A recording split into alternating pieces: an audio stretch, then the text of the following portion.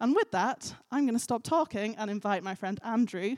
Andrew, if you haven't met him, he and his wife pastor Falkirk Vineyard. They're great friends of ours, and we wanted to invite Andrew to come and speak this morning, so he is going to do just that. Great, over to you. Thank you. Oh, yes! That's good. Get your applause out of the way just now, because you might not be clapping at the end. Guys, it's so good to be here. Lorraine and I just want to say thank you for the warm welcome we've received this morning, and we bring you greetings from Falkirk, and particularly from Falkirk Vineyard, your cousins, I guess, your brothers and sisters across the water. It was nice to arrive in Fife to the summer rain. We knew we were over the Forth when we saw the clouds and we saw the rain, thought, yeah, it's good to be back in Fife. So all good. One of the great joys we get when we go to other churches is to commend to you your pastors, because they don't get a chance to do it themselves. So guys, we just want to say for Lorraine and I, Jim and Rachel, we love them. They're such good people. And one of the joys about being a pastor in a vineyard church, well, I can only speak for a vineyard church in Scotland, but we hang out together as church leaders on a fairly regular basis. And we kind of get to see behind the curtain, right? How these guys are. And I just want to just let you guys know that these two are absolutely committed to St. Andrews and to Kingdom Vineyard. They love you guys. When we hear them talk about their church, it fills our hearts and think maybe we should love our church as much as they love their church. But I just want to commend them to you and say that, I would even say that if we lived anywhere near here, this is the church we would come to, and we would willingly and humbly submit to these guys' leadership if we were around here. We value them so highly. And I think the baton they took a few years ago from these two guys here, we have seen them run harder and faster, even than Toby and Carol did. And I mean that really good. But isn't that the purpose? They've just run harder and faster. So guys, we commend you, we bless you. And let me just read this verse in Hebrews that all leaders and pastors love to read out. Hebrews 13:17, and this is how Eugene Peterson puts it. Be responsive to your pastoral leaders, listen to their counsel. They are alert to the condition of your lives and work under the strict supervision of God. Here's a clincher. Contribute to the joy of their leadership, not its drudgery. Why would you want to make things harder for them? So guys, I commend your pastors today this morning. Make their life joyful. Don't make it a drudge. Amen. Amen. Okay, that was just a wee extra thrown in for free. So this morning I want to talk to you about one of my favorite characters or favorite people in the Bible. His name is Barnabas. You heard of Barnabas, yeah? He's one of the early Christians and leaders of the church that was birthed after Pentecost. Now, most characters in the Bible have a reputation or a nickname. So, for example, like if I said Thomas, you would say Doubting Thomas. What about Peter? He's known as Simon. Okay, good. See, this is had to get the good. Right, this is security here because these guys are. So we got Peter the Rock. So we have all these different names. Do anyone know what is Barnabas known for? Encouragement. And I think when Barnabas is spoken about, many people think this is the guy I want to be. I want to be an encourager, or at least I want to be known as an encourager. But as well as an encourager, Barnabas was other things. He was a man of great generosity. It tells us that he sold an entire field or an entire piece of land and gave all the money to the work of the kingdom of God. So if you've got a heart to be an encourager this morning, you'll have to put your hand in your pocket because encouragers are generous by nature. Barnabas was also a risk taker, and that's what we're going to look at today. He took a huge risk to give someone a second chance. The story where Saul, who became Paul, he led the persecution against all the early Christians. in the early church. And when Saul becomes a Christian himself, he tries to join the disciples, the apostles in Jerusalem. And none of the disciples actually believed that Saul had actually met Jesus. They were extremely skeptical about his conversion story until that Barnabas takes a risk. Barnabas goes to meet Saul, he listens to his story, and he brings him back to the other disciples. Now, that's a massive risk because Saul wasn't just a persecutor, he was a killer. He was banding people together and causing them to commit murder of Christians and Christian leaders. Paul was the mastermind. I'm going to be Paul Saul here, right? We know it's the same guy, right? Okay. Why does the Bible do that? Right. Two names. So it's Paul, okay, but Paul Saul. He was behind the stoning of Stephen, their great friend and co-leader in the kingdom. And Barnabas brings Saul to the disciples. And this is a massive risk for Barnabas because what if Saul was only pretending? What if Saul was still at work behind the scenes trying to infiltrate into the Christian church? Then Barnabas' reactions would have resulted in at least the imprisonment of the majority of the leaders of the early church, but very likely their execution. These were life-risking actions that Barnabas was taking here. But as we know, it turns out that Barnabas, as well as being an encourager, a generous person, a risk taker, this shows that he also was a man of great discernment. Because the risk that he takes on Saul turns out to be a good one. And Saul, whom we also know as Paul, becomes very important in the spread of the gospel, which is an understatement. He becomes the key player in the spreading of the gospel.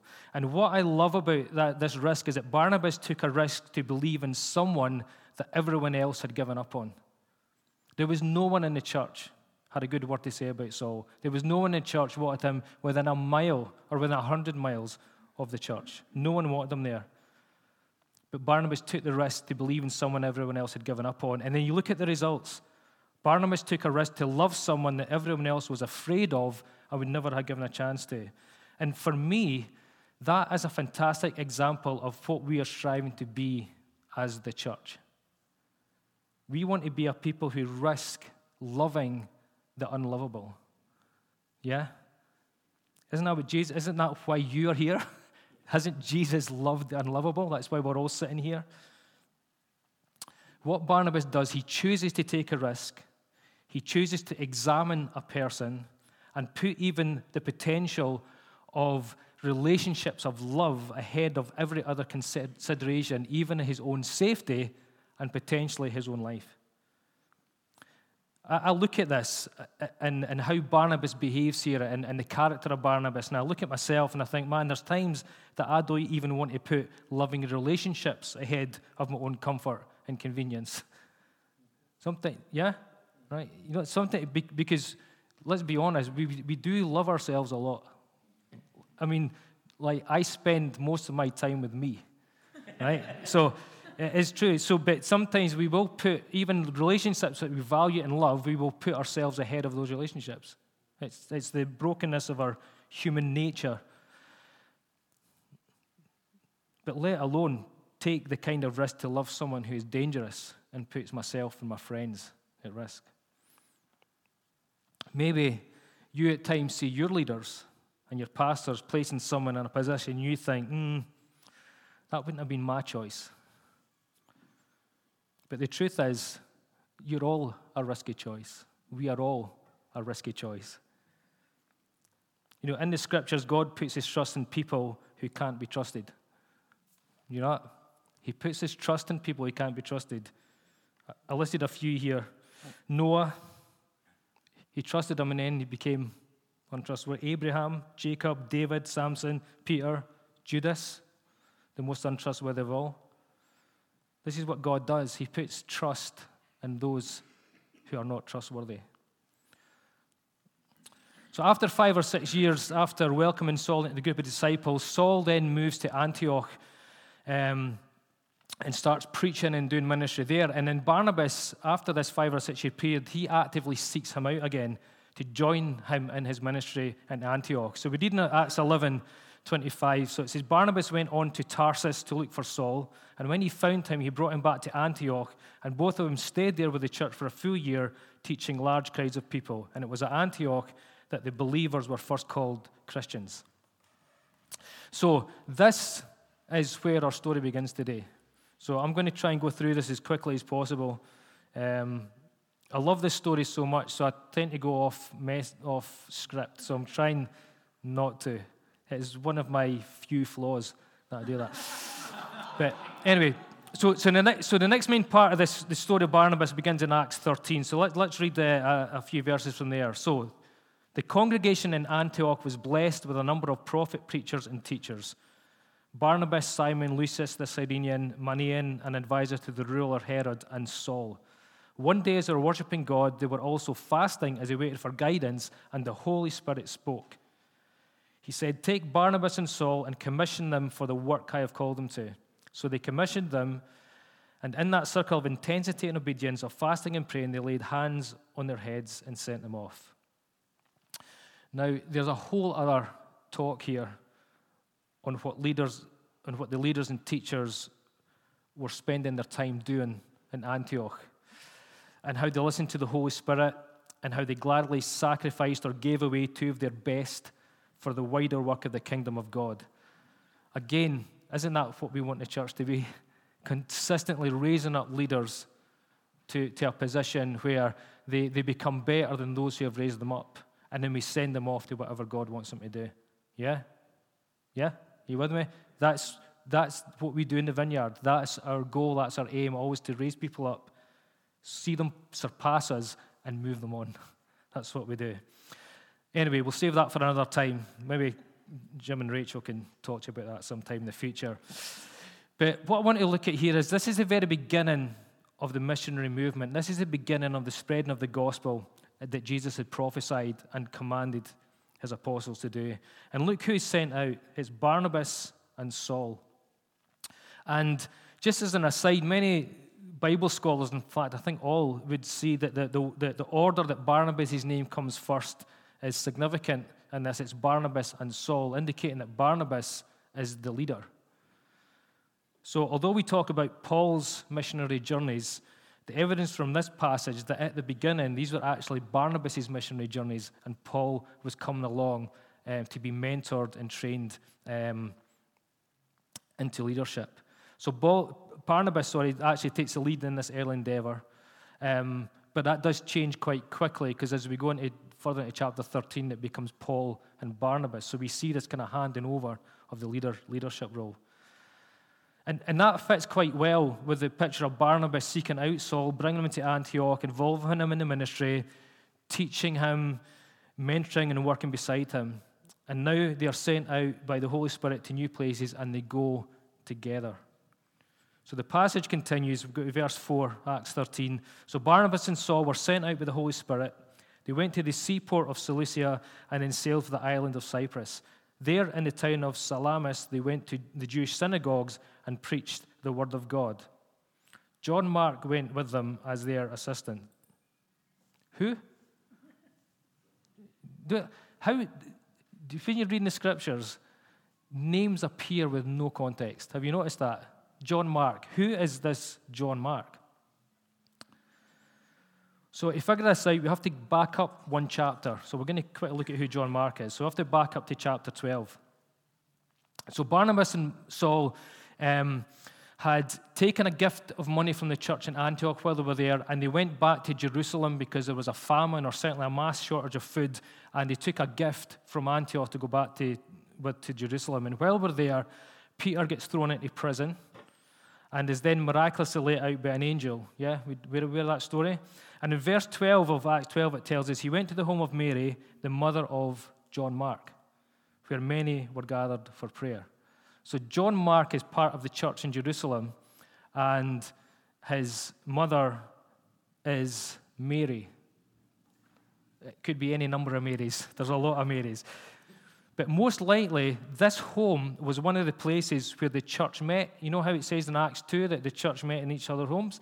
This would be one of these places. And because of there was a lot of hostility towards the apostles and the church at this time, it was probably like an underground church. It was happening in hiding. But this was the home where John Mark lived. And right at the end of that story, in Acts 12, it says, when Barnabas and Saul had finished their mission to Jerusalem, they returned, taking John Mark with them. So here we have Barnabas and Saul, a.k.a. Paul. Paul being mentored and trained and developed by Barnabas. And then here comes the next generation, John Mark. Do you see how God keeps, I don't like to use the word bottom, but it's almost he's filling up from the bottom and pushing everybody, pushing us all upwards. And then we learn another piece of information about John Mark in Galatians 4. Unpronounceable name, who is in prison with me, this is Paul speaking, send you his greetings, and so does Mark. That's John Mark, Barnabas' cousin. So hello, he's a family member. So this word translated cousin, it's generally believed it's actually nephew. But we know he's a family member. But I think nephew is probably more accurate because it perhaps better gives us a recognition that John Mark is a kind of junior or younger status than Barnabas. Either way, there's a family connection. So guys, when you're reading the scriptures and you come across names like that, do a bit of digging because you can find out different things. And also, this is what I do, right? Another aside. See, Paul's letters. Paul's letters don't come after Acts. They do when you're reading the Bible, but Paul's letters are in Acts. So if you want to understand what's going on in the book of Acts, read Paul's letters in the context of the book of Acts. They're in it, not after it. They're not a postscript. They're not Paul's memoirs.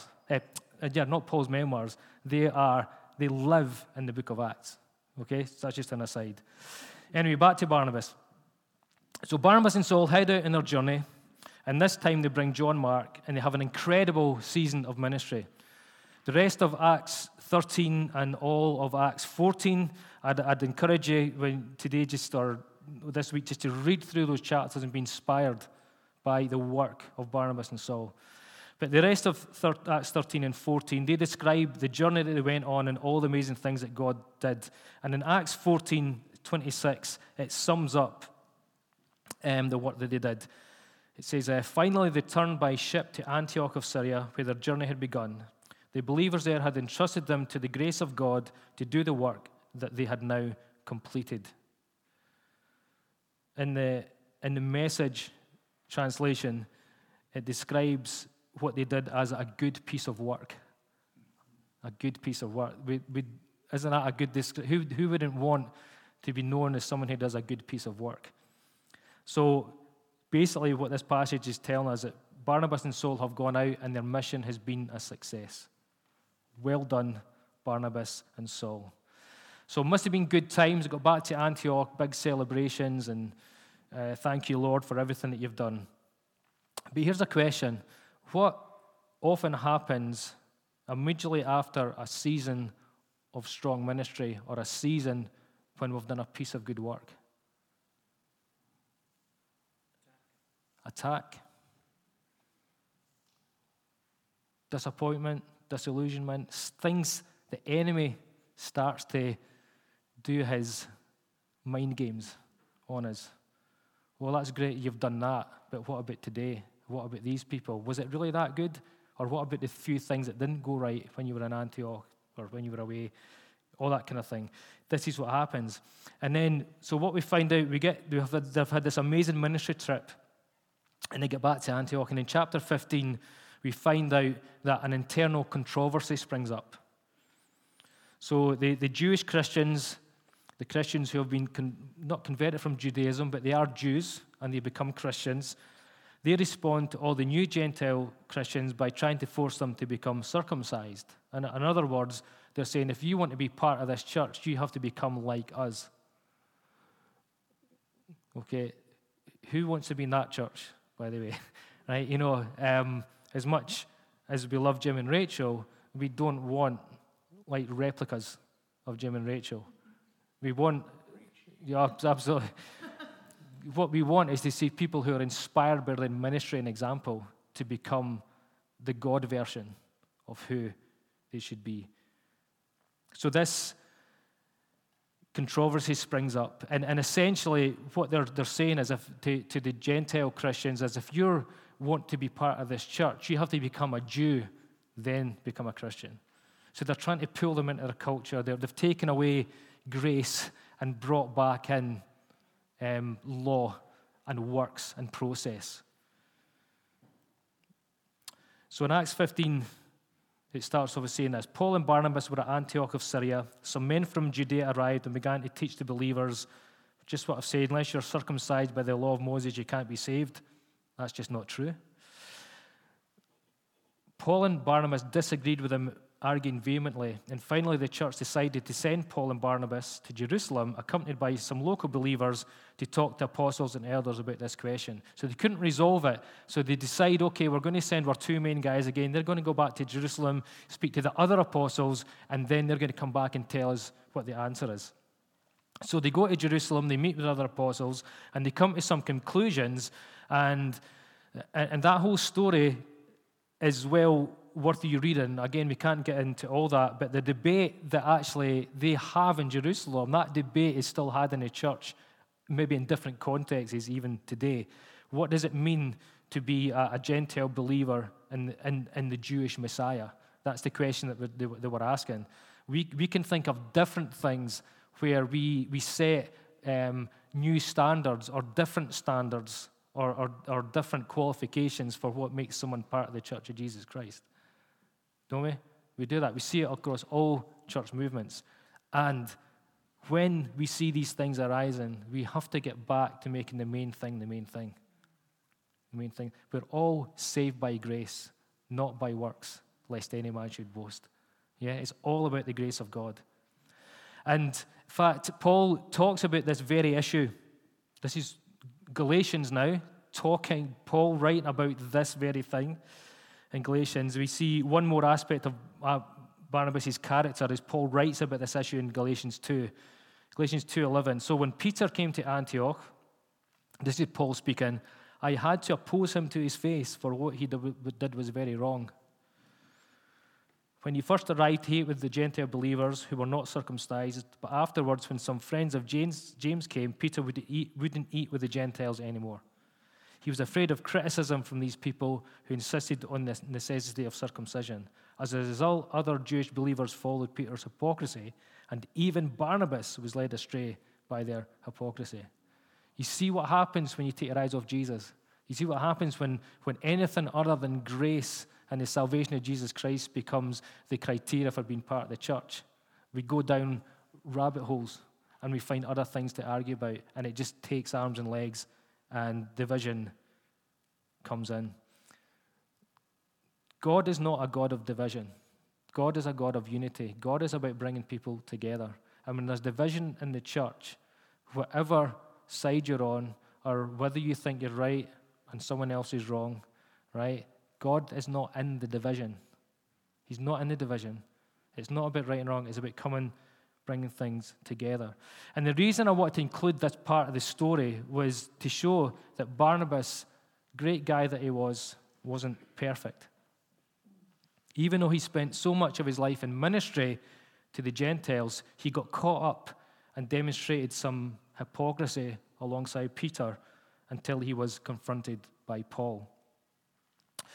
So anyway, this controversy, this division around the apostles and the church, in Acts 15, it kind of comes to a conclusion, it comes to an end, and Barnabas and Paul return to Antioch. And listen to what happens next. After some time, Paul said to Barnabas, let's go back and visit each city where we previously preached the word of the Lord to see how the new believers are doing. Barnabas agreed and wanted to take along John Mark. Remember him?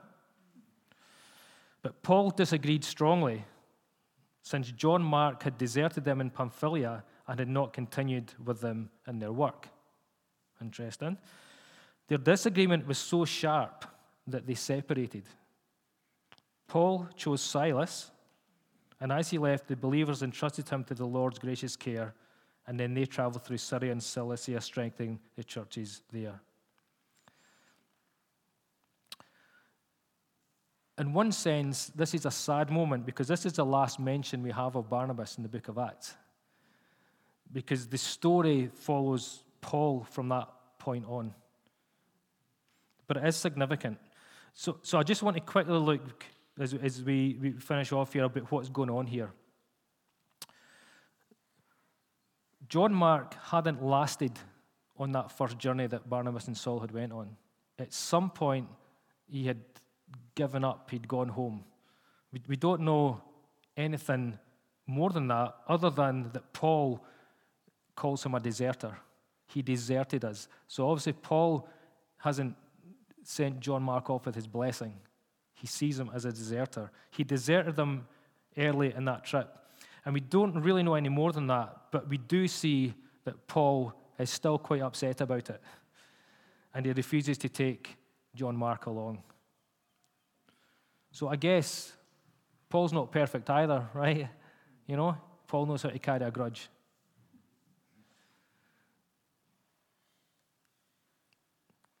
Verse 39 of Acts 15, their disagreement was so sharp that they separated. This disagreement is important, I think, because I believe it is the exact same theme that we saw many years earlier when Barnabas was the only one willing to take a risk on Paul. Now Barnabas wants to take a risk on another person. He wants to give another chance to someone else, and he believes so strongly in giving John Mark another chance that he parts way with the man he had brought into ministry, taken a risk on, mentored, journeyed with, been persecuted with, celebrated with, and shared life with. They part company because Barnabas wants to once again take a chance on someone.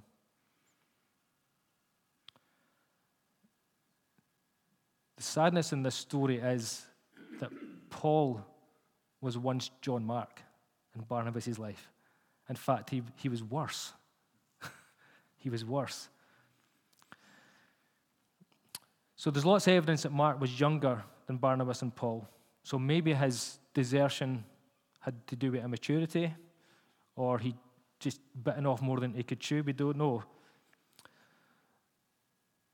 So I believe that there is one more part to this confrontation. So what's happening here is Barnabas wants to pass some leadership and training along to a new generation of leaders.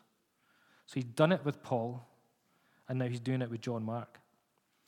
Now, I'm speculating here, okay? So just go with me with this. This is a bit of speculation, but remember that most of the early Christians believed that Jesus was going to return within their lifetime. That's how they lived. That's why they were so fearless of death, because when Jesus said he was going to come back, they believed it was going to happen within their lifetime, or at least their generation. But I can't help but wonder if Barnabas saw things a little longer term. And perhaps he was on the cutting edge of thinking at that time, looking into the future a little further, and maybe Jesus, what if he doesn't return in our lifetime? He was looking further, and he was willing to invest himself for the next generation.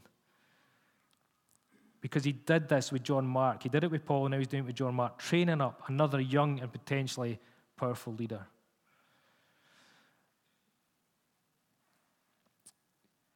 Guys, we have to remember that today we are building something for the next generation. We've already seen this church move from one generation to the next. But Jim and Rachel will do what Toby and Carol did one day in the future. And we always have to have one eye on the long term. So that's why in the vineyard, everyone gets to play. Do you love that I'm ticking off all the vineyard phrases here? But that's why everyone gets to play, because if only a few people get to play, then you don't have a future. You don't have a conveyor belt or a coming through of younger and more energetic leaders. Leaders who will serve this generation and the next and the one after.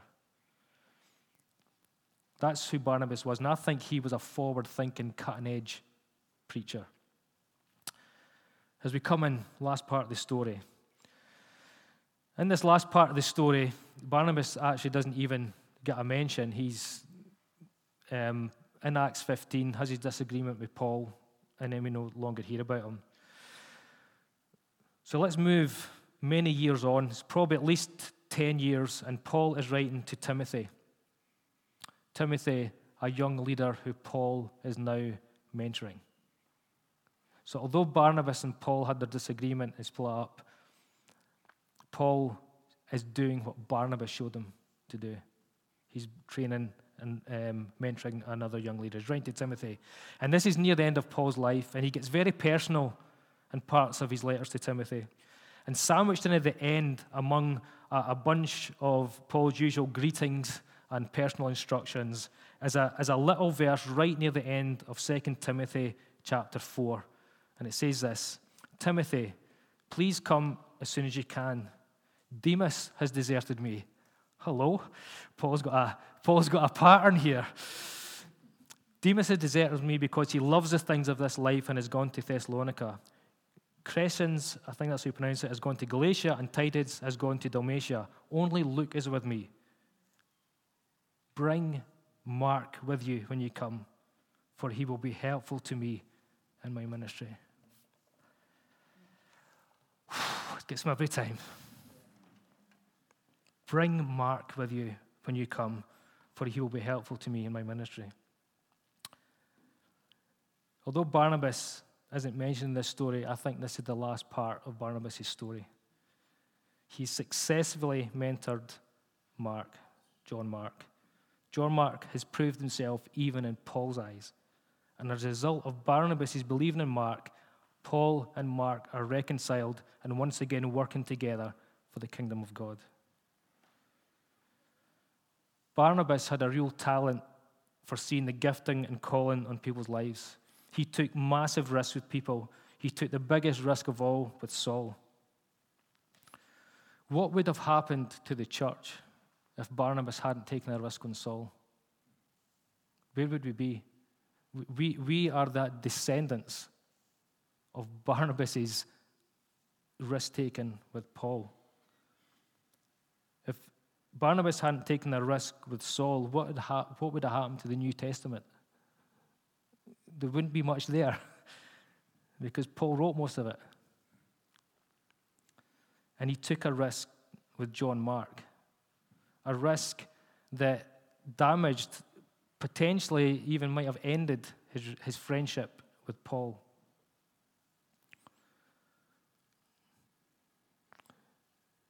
But here's why I think Barnabas is so special in his gifting of seeing what's ahead. Because John Mark is Mark, the guy who wrote Mark's Gospel. That's what many scholars believe. He is Mark. And you know, as I kind of bring this into land, I guess my thoughts today are to ask, who are you willing to take a risk on? Who is around you in your church or in your life that you know there's potential, but maybe you're thinking, oh, they're not ready? Can I tell you something? If you think you're ready, you're not ready. If you think you're ready, you're not ready. And if you're looking for someone that's ready, you'll never find them. The people who look ready are not the people that you want to put in places of leadership. It's the people who don't look ready because they're teachable. There's edges to be smoothed off. And also, it's a lot more fun. Lorraine and I, sometimes I think we're still not ready to lead a church, but we've been doing it for a decade. We're still learning. We're still developing. We're still looking for mentorship. We're still looking for the rough edges to be knocked off.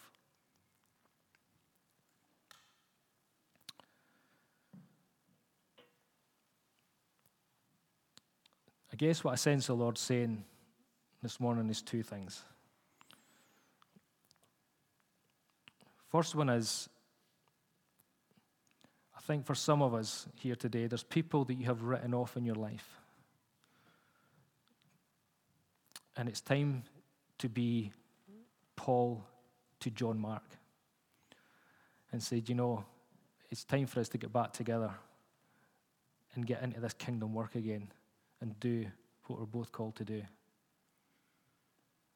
I just sense right now that God is putting someone on your mind, or some of us, of who that is.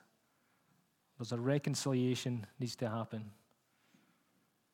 And God is going to use that powerfully because he loves unity, hates division, loves unity. And secondly, I think there's some of us here today, and you have been, or certainly feel that you may have been overlooked or put to the side.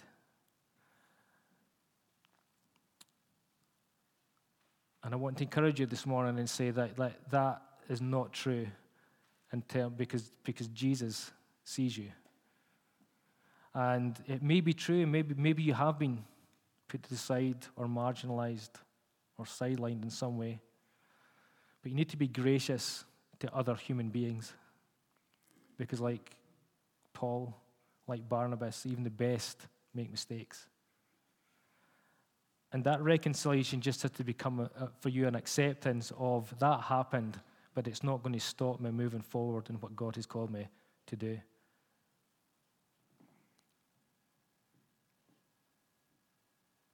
We've all got a part to play. We've all got a part to play. Whether you believe it or not, whether you see it or not, whether you feel it or not, we've all got a part to play. And God's heart is for his whole church to work, to serve, to be together, and to be in unity for the kingdom. Okay. Why do we stand? Thank you. No.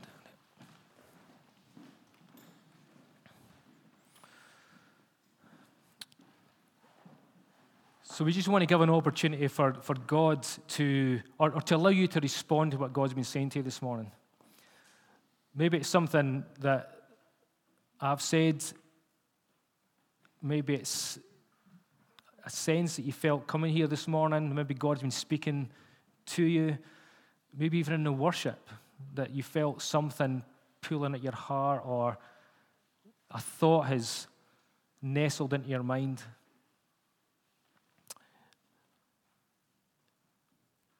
And I just want to encourage you, don't let this be another week where you come and not respond to those things.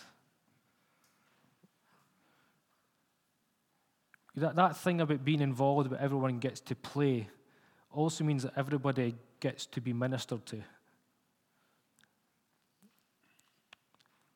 And maybe for some of you this morning, that you need to be the one who is ministering. Here's a wee play in words. It's not just everyone gets to play, but everyone gets to pray.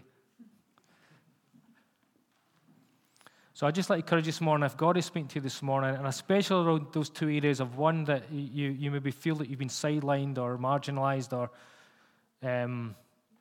overlooked, I'd love you to come forward, and some of the small group guys, they'll come and pray with you. Or if you know in your heart that there's someone that you've maybe dismissed or written off, and God's saying, I want you to fix that. I want you to resolve that, because this is my kingdom. This is my church. It's not for you to decide who's in and out. And God will lovingly forgive and restore you in that moment. And I'm sure if you do the right thing by that person that you've maybe put to the side, that God will graciously help you to restore that friendship relationship.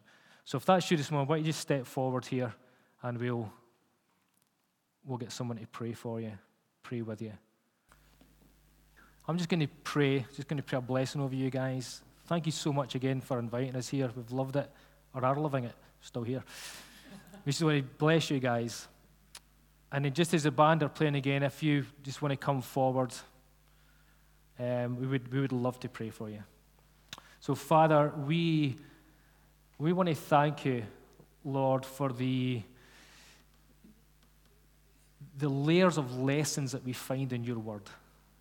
Lord, as we explore your word and we weave ourselves in and out between the verses and the lines, and we cross-reference, and we see, Lord, the truth of your grace and your open arms to receive us. Lord, we thank you that we have this example of Barnabas and Paul and of John Mark. And Father, I just want to ask that you would lead us into a place where we love people, we take risks on people, we get alongside people, and maybe even step aside for people. So, Father, I just ask your blessing over Kingdom Vineyard, over every person that calls this church their home. And may the grace of God and the love of Jesus Christ and the power and the fellowship of the Holy Spirit, let it rest and remain and abide in each one here. Amen.